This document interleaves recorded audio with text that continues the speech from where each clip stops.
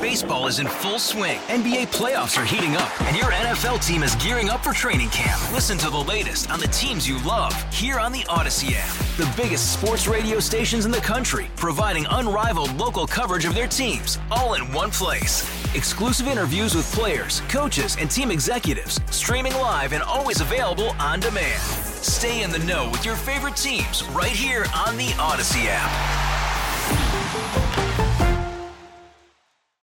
Welcome back, everyone. Good to see you all after a few days. Those of you who didn't get a chance to go down to Florida. This morning in the Rose Garden, the President was honored to host the swearing-in of Associate Justice Neil Gorsuch.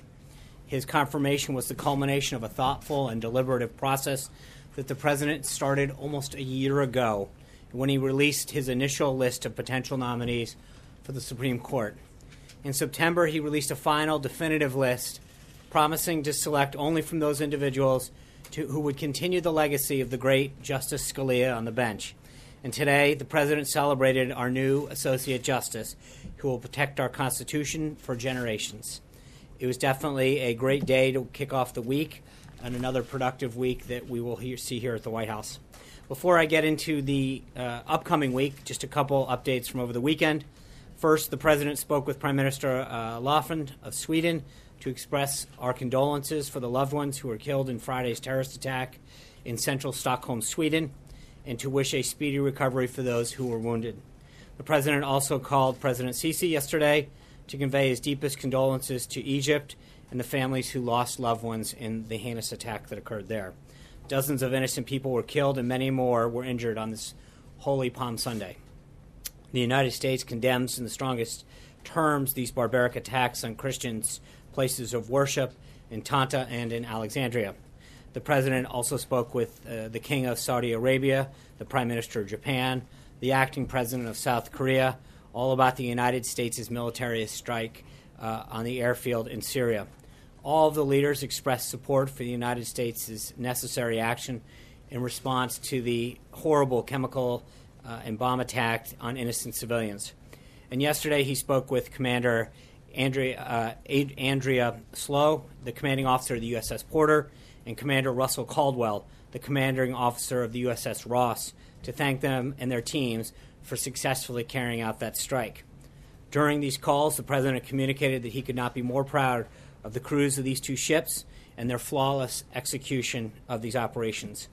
As you know, these ships, between the two of them, sent 59 Tomahawk missiles, and each of them hit all of their targets, showing America's power and the military's accuracy, which is just a small representation of our military's overall capability and a fraction of what this President will continue to build up the military to be throughout his administration.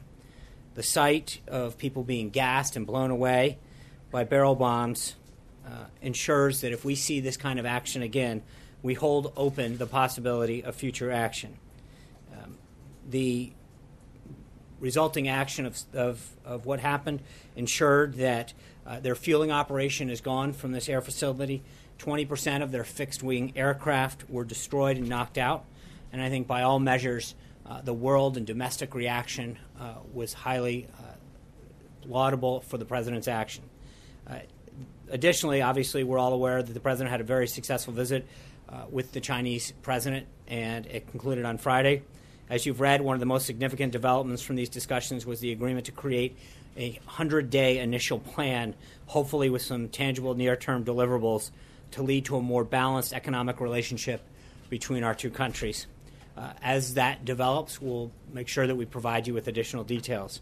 And this morning, the President was glad to see Toyota announce that it will be spending $1.33 billion in its Kentucky plant as part of its plan to invest $10 billion in America over the next 5 years, a continued signal of the confidence that businesses have in the American economy under President Trump. Now, in terms of the week ahead, tomorrow the President will have a discussion on strategy and policy with several members of his cabinet and a group of CEOs. This is a follow-up from his meeting with 20 CEOs from the Strategic and Policy Forum just this past February with some of those same business leaders and some new ones. First, they'll meet in small interactive groups, each led by a cabinet member, to discuss the priorities for those cabinet secretaries and their agencies. The President will then oversee a report that will be presented to the group, by the group rather. The cabinet-level participants will be Secretary of Commerce Ross, Secretary of Education DeVos, EPA Administrator Pruitt, OMB Director Mulvaney, and Secretary of Transportation Elaine Chao. We'll have the full list of additional participants for you later. As part of the effort to de-escalate the conflict in Syria and press for a political process that can resolve the conflict and eventually result in a transition of a new legitimate Syrian leadership, U.S.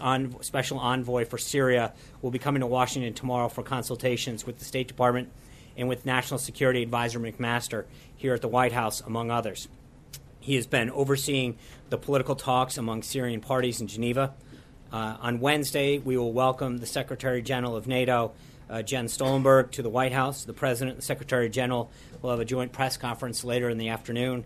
And then the President plans to spend the Easter holiday in Florida, and he'll return to the White House on Sunday.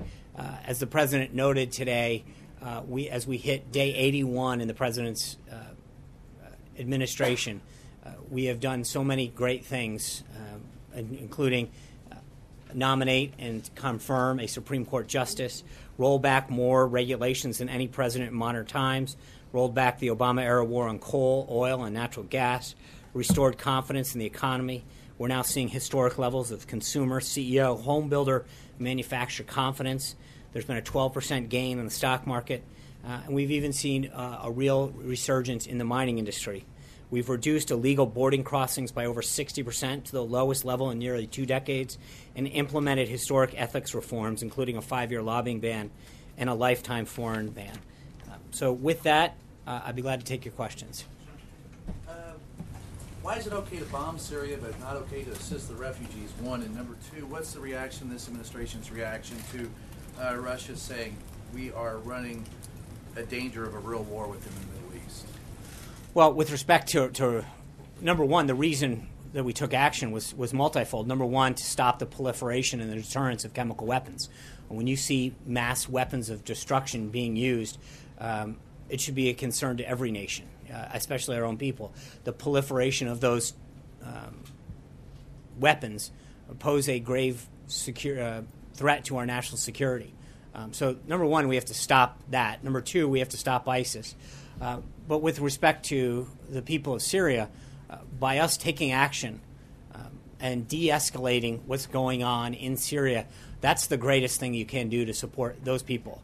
De-escalating the conflict there, containing ISIS, is the greatest aspect of humanitarian relief that we can provide, first and foremost.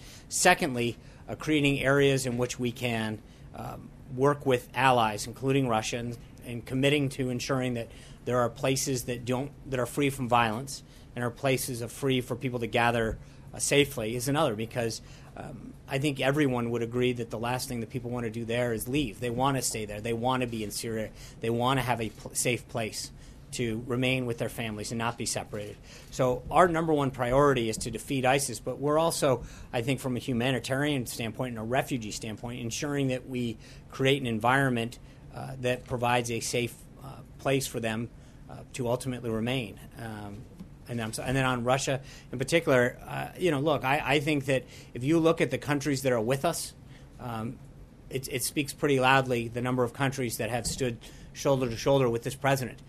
Russia, on the other hand, stands with Syria, North Korea, and Iran. I think when you contrast the two groups of countries sets, it's pretty clear that we're on the right side of this issue.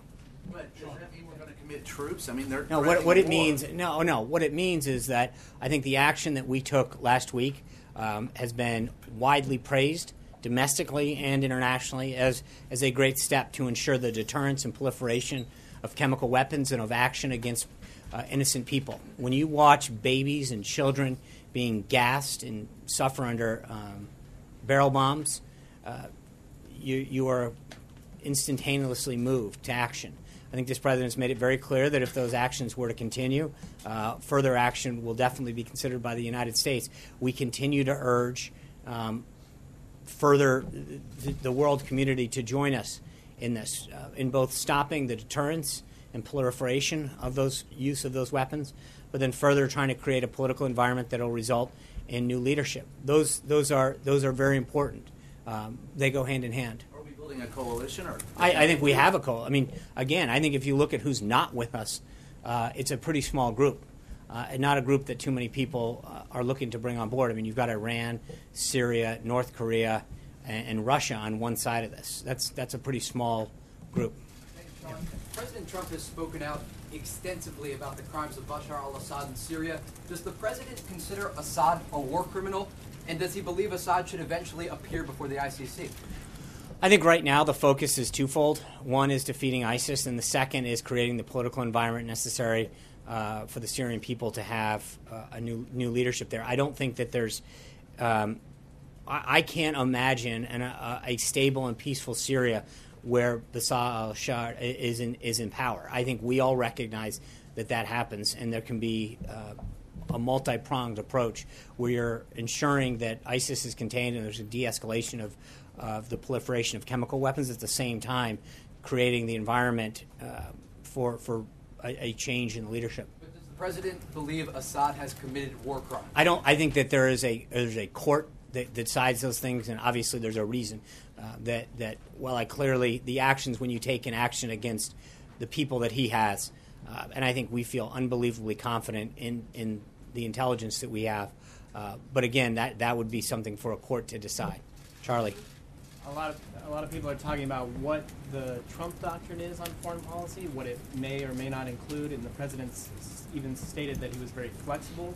Do you know what the Trump doctrine is on foreign policy, and can you explain it to us? Yeah, I think the Trump doctrine is something that he articulated throughout the campaign, which is that America's first. We're going to make sure that our national interests are protected, that we do what we can to make sure that our interests, both economically and national security, are at the forefront. We're not just going to become the world's policeman running around the country, running around the world, but that we have to have a clear and defined national interest wherever we act, and that it's our national security first and foremost that has to deal with how we act.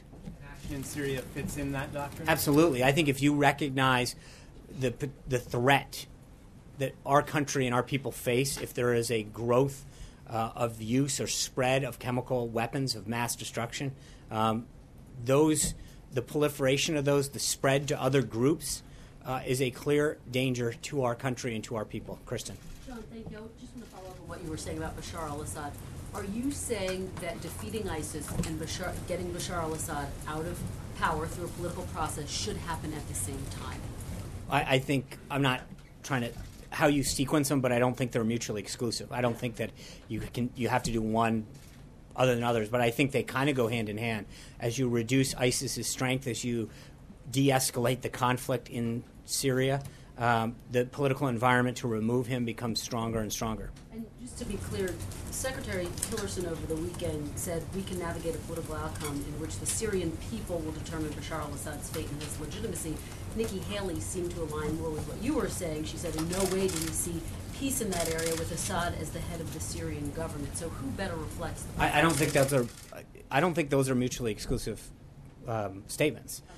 Because I think that you can, one of them saying we don't see peace with him in charge, and the other one is saying we need to have him gone. I think that's the point of both. The goal for both of them, the goal for the United States, is twofold. As I've stated, it's one, to make sure that we destabilize Syria, destabilize the conflict there, reduce the threat of ISIS, but then secondly is create the political environment, not just within the Syrian people, but I think you can have work with Russia in particular to make sure that they understand that Syria, backed up by Russia's own accounting, should be held accountable for the agreements that it's made with respect to its international agreements on chemical weapons alone. And can you defeat ISIS with Assad still in power?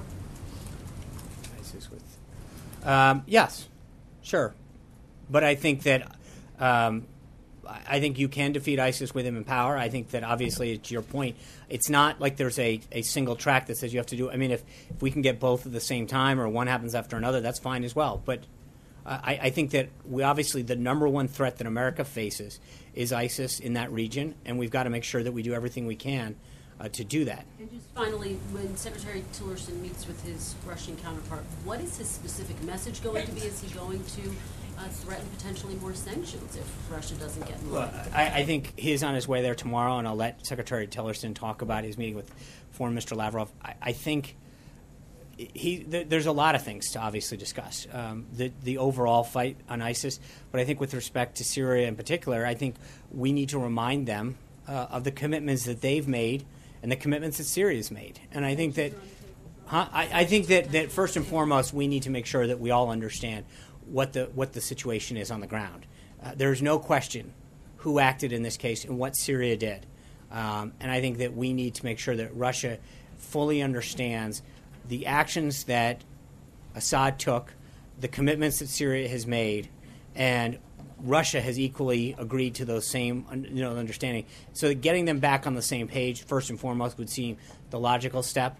But secondly, and I guess equally as important, is to make sure that the areas where we can find a commitment to defeat ISIS is something that we share. Major. So would the President want the Secretary of State to put the threat of sanctions on the table to get Russia's attention in this matter? Because the Secretary of State said Russia is either complicit or incompetent.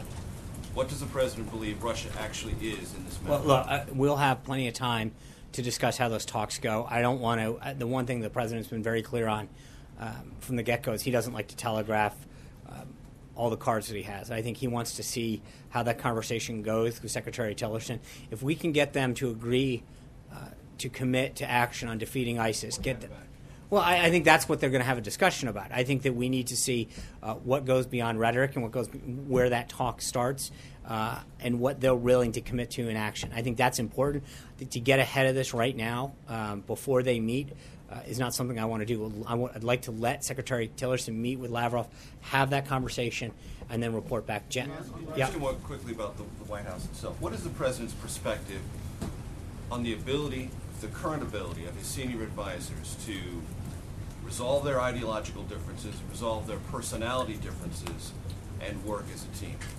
He's very confident in that. Because this is the same group with the same ideologies, the same strengths. They came together for a common purpose to win a campaign. There is an unbelievably talented team at the senior level and at the mid-level and, frankly, all the way down to the bottom level of this administration that is committed to the President's agenda. I said this multiple times throughout the transition, that everybody that came into this administration, while they might have a personal view or an action on an issue, they understand and understood and understand the President's vision and agenda. And their goal of coming into this was to understand, first and foremost, that it is the President who made pledges and promises to the American people about the direction he'd take this country and the actions he's taken. And he is doing that, and I just read off a series of them in terms of the judges that he's appointing, the Congressional Review Act pieces of legislation that he signed, the executive orders. When you look at the actions that he's taken and the results that he's getting, 60% down on the border, nobody would dispute the fact that immigration was a hot topic during this campaign. And the President's actions are seeing results.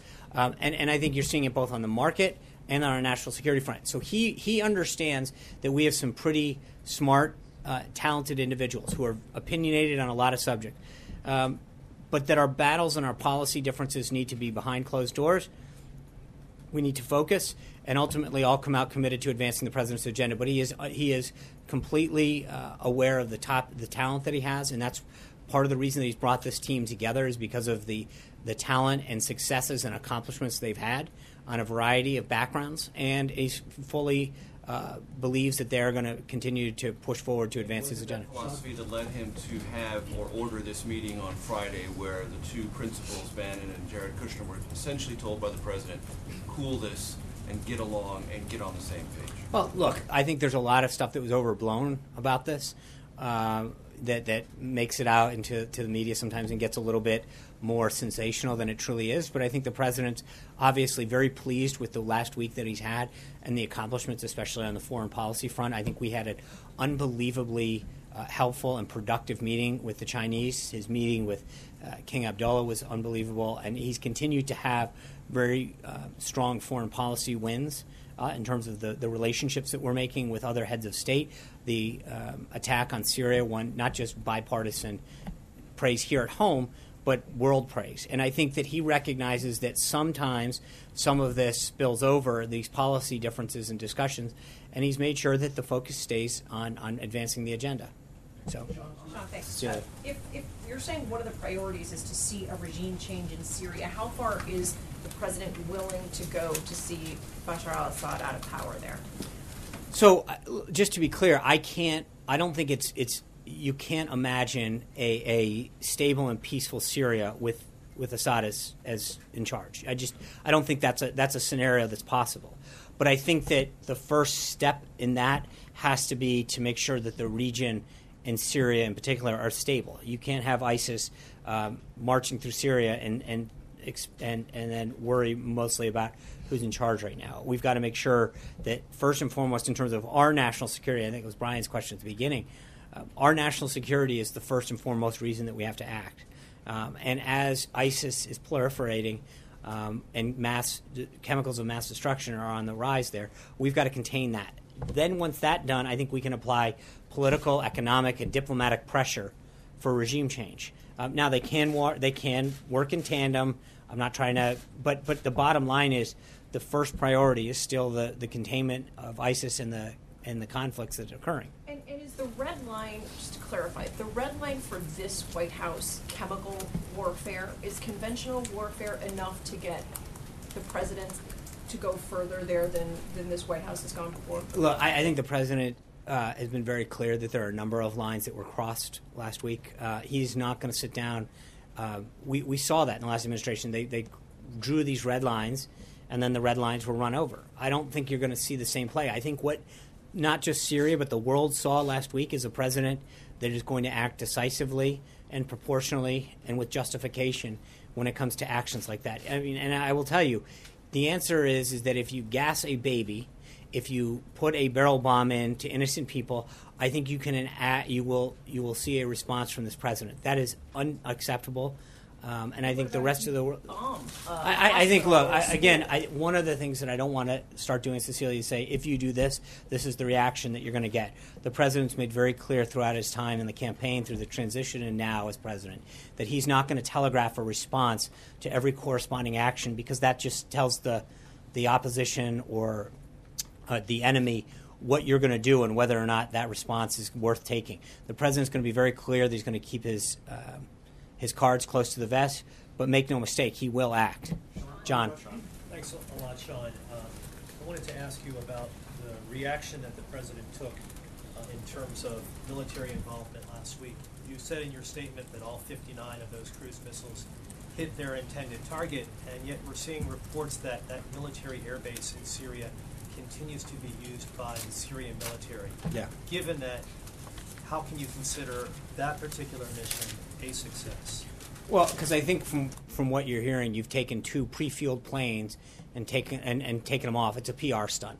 The bottom line is their fueling capability has been taken out, their radar capability was taken out, and over 20% of their fixed-wing aircraft from their entire Air Force was taken out. Their ability to operate successfully out of that airbase is gone. Like I said, they as a PR stunt, they took some pre-fueled planes, pushed them over to make it look like nothing is. But make no mistake about it, their radar capability is gone, their fueling capability is gone, and a good chunk of their aircraft is gone. That's a huge success. John Gizzi. I just want to ask you one other question. Okay. Following up on what Major Garrett asked, sort of about these reports of a shakeup at the White House. There have been various reports that the Deputy National Security Advisor, K.T. McFarland, is stepping down from that post. She'll take on the post of U.S. Ambassador to Singapore. Can you confirm that? And what's behind that particular move, if indeed that's the case? I appreciate it. Look, I've said many times before that we're not going to get into personnel announcements until they're ready to announce. I would say that two points on that. One, when General McMaster was announced, it was pretty clear. We said it at the time. You all asked the question whether or not he would have the ability to shape the National Security Council in his liking with the president's concurrence. I think you've pretty much seen that was an accurate statement at the time, and it continues to be now. And General McMaster has the president's confidence to ensure that our National Security Council is shaped in a manner that best serves the President of the United States in every way, shape, or form. Secondly, to your point, I think the staff said it over the weekend. I'll reiterate it. The only thing that's being shaken up in Washington right now is being shaken up is Washington. I think this president continues to show that he's going to be a disruptor and do things differently and bring real change to Washington. John Gizzi. Thank you, Sean. Two questions. First, the previous administration was in touch with the Assad opposition and gathered conclaves of different groups, including the Free Syrian Army. Is this administration in touch with the same anti-Assad forces, political and military? Yeah, I'm not going to go into details on what we're doing and who we're talking to. I think that's obviously didn't prove too successful last administration in terms of regime change. So I'm going to not get into telegraphing what we're doing and how we're doing it. On the domestic front, Congressman Ron DeSantis wrote the president just last week to call in very strong language for him by executive order to end what he calls the OPM rule of 2013. That was an executive order, of course, that undercut the Affordable Care Act's amendment saying that members of Congress and their staff could not get health care and special subsidies unlike any other American. And he said as soon as that is eliminated, Congress will move faster because they and their staff will not have special treatment. Is the president going to use his pen and get rid of the OPM order? I'll have to look at that. I know Secretary Price has been dealing with I know that's an OPM order. Secretary Price has been reviewing all of the necessary implementation documents and orders with respect to Obamacare. I know that he's working with Director Mulvaney. Director Mulvaney, I anticipate, will be here with you guys at some point, probably tomorrow, to talk about some reorganizing of government. That might be an appropriate time to talk to him specifically about that. Dave. Thanks, Sean. The list of judges that the president put out last year saying these are the people I would consider nominating, you referred to earlier. In the end, Democrats still tried to filibuster Judge Gorsuch. Right. So what difference from that perspective did putting out that list make in the end? That's a great question. I think what it showed first and foremost is the president kept his word. The president put out a list of people and campaigned on it and said, if you elect me, these are the type of justices that I will choose from. And they are originalists. They are going to read and interpret the Constitution as it was written and meant to be. And I think the American people, in a lot of cases, if you look at exit polling, voted for him in a lot of cases because of that. I think it shows that, again, whether or not you disagree or agree with the president, sometimes philosophically, he gets high marks for keeping his word. I think that means a lot, that he went out on a number of topics, including the type of justice that he would appoint, put it before the American people, allowed them to vote up or down at the ballot box, and it's an affirmation of the kind of justice that he wants. But it's also a continuation to know that the president is going to be someone who makes a pledge to the American people and keeps it. He's going to obviously have other federal judges to nominate, maybe hope Supreme so. Court judges. What else what else did this process teach him? Anything? Well, I think from a political side, it was pretty obvious that you can disagree with Judge Gorsuch's judicial philosophy. But I think by every standard, he was a very highly qualified justice. The American Bar Association rated him their highest. The people who have worked for him in the past, his judicial record in terms of the number of cases where he was in the mainstream and Democratic appointees sided with him. And I think it basically showed the president that trying to work with Senate Democrats wasn't really was somewhat of a futile task. That these were people that made up their mind by and large, regardless of who the person was, and we're going to vote it down. So that would probably be the biggest lesson. But it also shows that when you've got the right individual, you've got someone who's eminently qualified. We're gonna succeed in getting them done. Blake. Let me turn your attention to tax reform real quick, and I've got a few. There's a report out there that says the president has basically gone back to the drawing board as it relates to taxes. Yeah.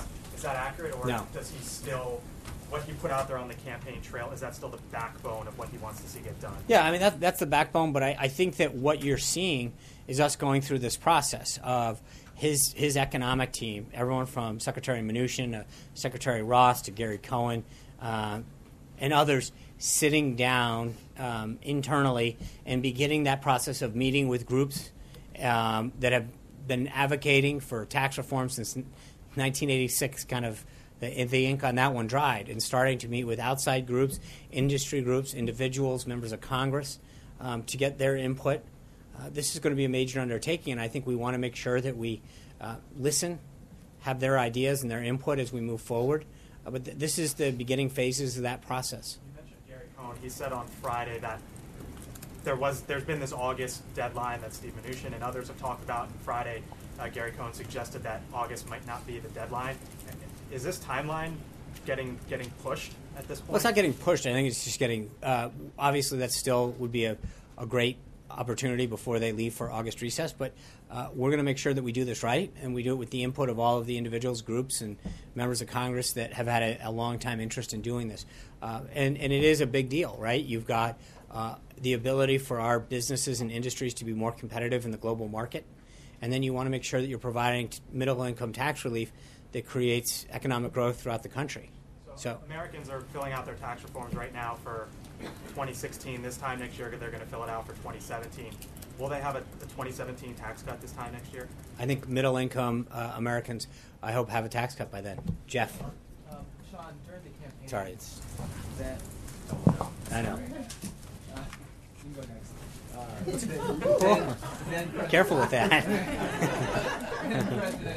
Then candidate Trump was pretty critical, or excuse me, was pretty complimentary of President Putin. Now, after seeing how Russia has reacted in Syria, what's his view of President Putin now? I think it's always been the same, respectfully, which is that if we can get a deal, we have a shared interest in, particularly in the area of ISIS. And if we can defeat them, and if we can work with them on a plan to defeat them, then we're going to do it. But he's also said, and I think sometimes people cut off part of the quote, which is, and if we can't work with them, then okay. But the president came into office to really focus on two fronts, keeping our country safe and growing our economy and putting people back to work. And I think if Russia or any other country can help us achieve those two goals, either through market access on additional products and services from the United States into a major marketplace, but more importantly, it helps keep our country safe through a combined effort to defeat something like ISIS, especially in a place like Syria where they're playing so prominently, then I think we want to work with them. But if we can't get a deal with them, then the president's not going to be disappointed. But he would like to do what he can to work with these individuals to make it happen. Jim. Would he still describe him in the same way that he did several months ago as a leader who he viewed as stronger than President Obama? I think we'll wait and see. We're 81 days in. I think Secretary Tillerson will have a lot of information after he meets with Foreign Secretary Lavrov. Ask you one other question on trade. You mentioned the 100 days agreement that the President and President of China agreed on. Did China offer to give U.S. some concessions on beef exports and financial investments I think, part of that? Yeah. Look, this is an initial working plan that they're going to try to hammer out what that 100 days looks like. And then they call them like way stations. Like, what are those stops between 100 days and now that would be things that both sides would be looking at? And I think, obviously, beef exports and additional market access in China, intellectual property, the ability to have foreign ownership, especially in the services industry, is something that has been a big prize of U.S. exporters and industry for a long time. But it is something that is being hammered out as we go forward. So that's the plan was to put together a plan, and there's a lot of pieces that both sides would like to see in there, and these benchmarks between now and those 100 days. But that plan is something that they talked about putting together during the over day that they met together. And it is something that the counterparts are now going to continue to flush out. So there's a lot of topics that got put on the table. We're going to see how that works. Jim. Thank you, Sean. What is the status of, and a multi-part question, what is the status of the renegotiation of NAFTA, and what is the White House doing to tweak NAFTA in U.S. interests? And is there concern about getting it done before the Mexican elections heat up at the end of the year? Well, the first thing with respect to trade is, we need the Senate to approve Robert Lighthizer as the next U.S. trade representative. That's obviously, USTR drives that. And so our focus is getting that done, and it'll be ready to go. We still have an official 90-day notification that we'd have to give Congress. And so once we get Ambassador Lighthizer confirmed we'll be ready to probably announce a better work plan on that. But as of right now, that's not there. Jeff Zeleny. Thank you. In 2013, Mr. Trump, as a private citizen, had a lot to say about Syria. One of the things he said that the president, then President Obama, needs to seek congressional approval. Some members of Congress believe he should as well. What is his plan to explain his strategy in a broader sense, and why does he not need congressional approval in his view? I think Article 2 of the Constitution is pretty clear that when it's in the national interest of the country, the president has the full authority to act. He did that. He and his team spoke extensively to congressional leaders on both sides of the aisle that night to describe the action that's being taken forward. So I think we have fully fulfilled every obligation, but the power vested in Article 2 is very clear with the president's ability to act. In terms of things happening here at the White House behind the scenes with his staff members, obviously there were some ideological and policy differences on this particular military action last week. Does the president believe, or do you believe, that this has been smoothed over in the short term, or there has been a long-term solution to the fighting between Steve Bannon, Jared Kushner, and others? Are you talking specifically with Syria, or are you talking... Specifically with Syria, there was a disagreement, but is this a short-term fix to this problem, or do you believe, does the president believe, that there is a longer-term fix to this infighting that has really plagued his administration? Well, again, I'd say a couple things, Jeff. One is a lot of this is frankly overblown. But number two is the reason the president's brought this team together is offer a diverse set of opinions. He doesn't want a monolithical kind of thought process going through the White House. He wants a diverse set of opinions. He is the decider. He has people come in and give him a variety of options and plans. He went back and forth over that 72-hour period where he wanted additional options, additional explanations and questions answered. That's how he's going to deal. And so whether it's this, healthcare, tax reform, trade, he's got a divergent set of opinions on here of experts. The idea isn't to have one set of thought and policy flowing through there. It's to give the president the best advice possible, but that once the president makes a decision that the team is on board 100% to make sure that we do what's been the best interest of the country and fulfill the agenda that he's laid out. So I think the president wants to have a series of ideas and thoughts put forward to him. That's how he's going to make the best opinion or best decision possible for this country. But it must have crossed a line if he said to work it out. Well, I think sometimes, again, I'm not going to get into what happens internally, but I think sometimes might spill out into public more than other things. But there's always going to be a healthy debate internally on a variety of policy issues among the cabinet, among the staff, to make sure that the president sees every option that's available, every opinion that he should weigh and counter before he makes a final decision. It's just sometimes those discussions may make them out a little bit more publicly than they do. But I think, as I noted at the beginning, I thought there was a lot of overblown coverage of how it actually happened and what went down. So he's sticking with Steve Bannon. He is very confident in the team that he has, that they have an unbelievable amount of knowledge, and he enjoys the counsel that they all bring to this table. Thank you guys very much. I'll see you tomorrow. Hey, Rob Bradford here. I have set out on a mission with my good friends at FanDuel to prove what I have known for some time. Baseball isn't boring. Now I have a daily podcast to prove it with some of the most notable people in the baseball world, screaming baseball isn't boring from the mountaintops, or at least agreeing to come on our show. Players, managers, GMs, and yes, even the commissioner of baseball, Rob Manfred. It has been a constant wave of baseball's most powerful voices. So join the revolution. Subscribe and soak in Baseball Isn't Boring. Listen on your Odyssey app or wherever you get your podcasts. You'll be glad you did.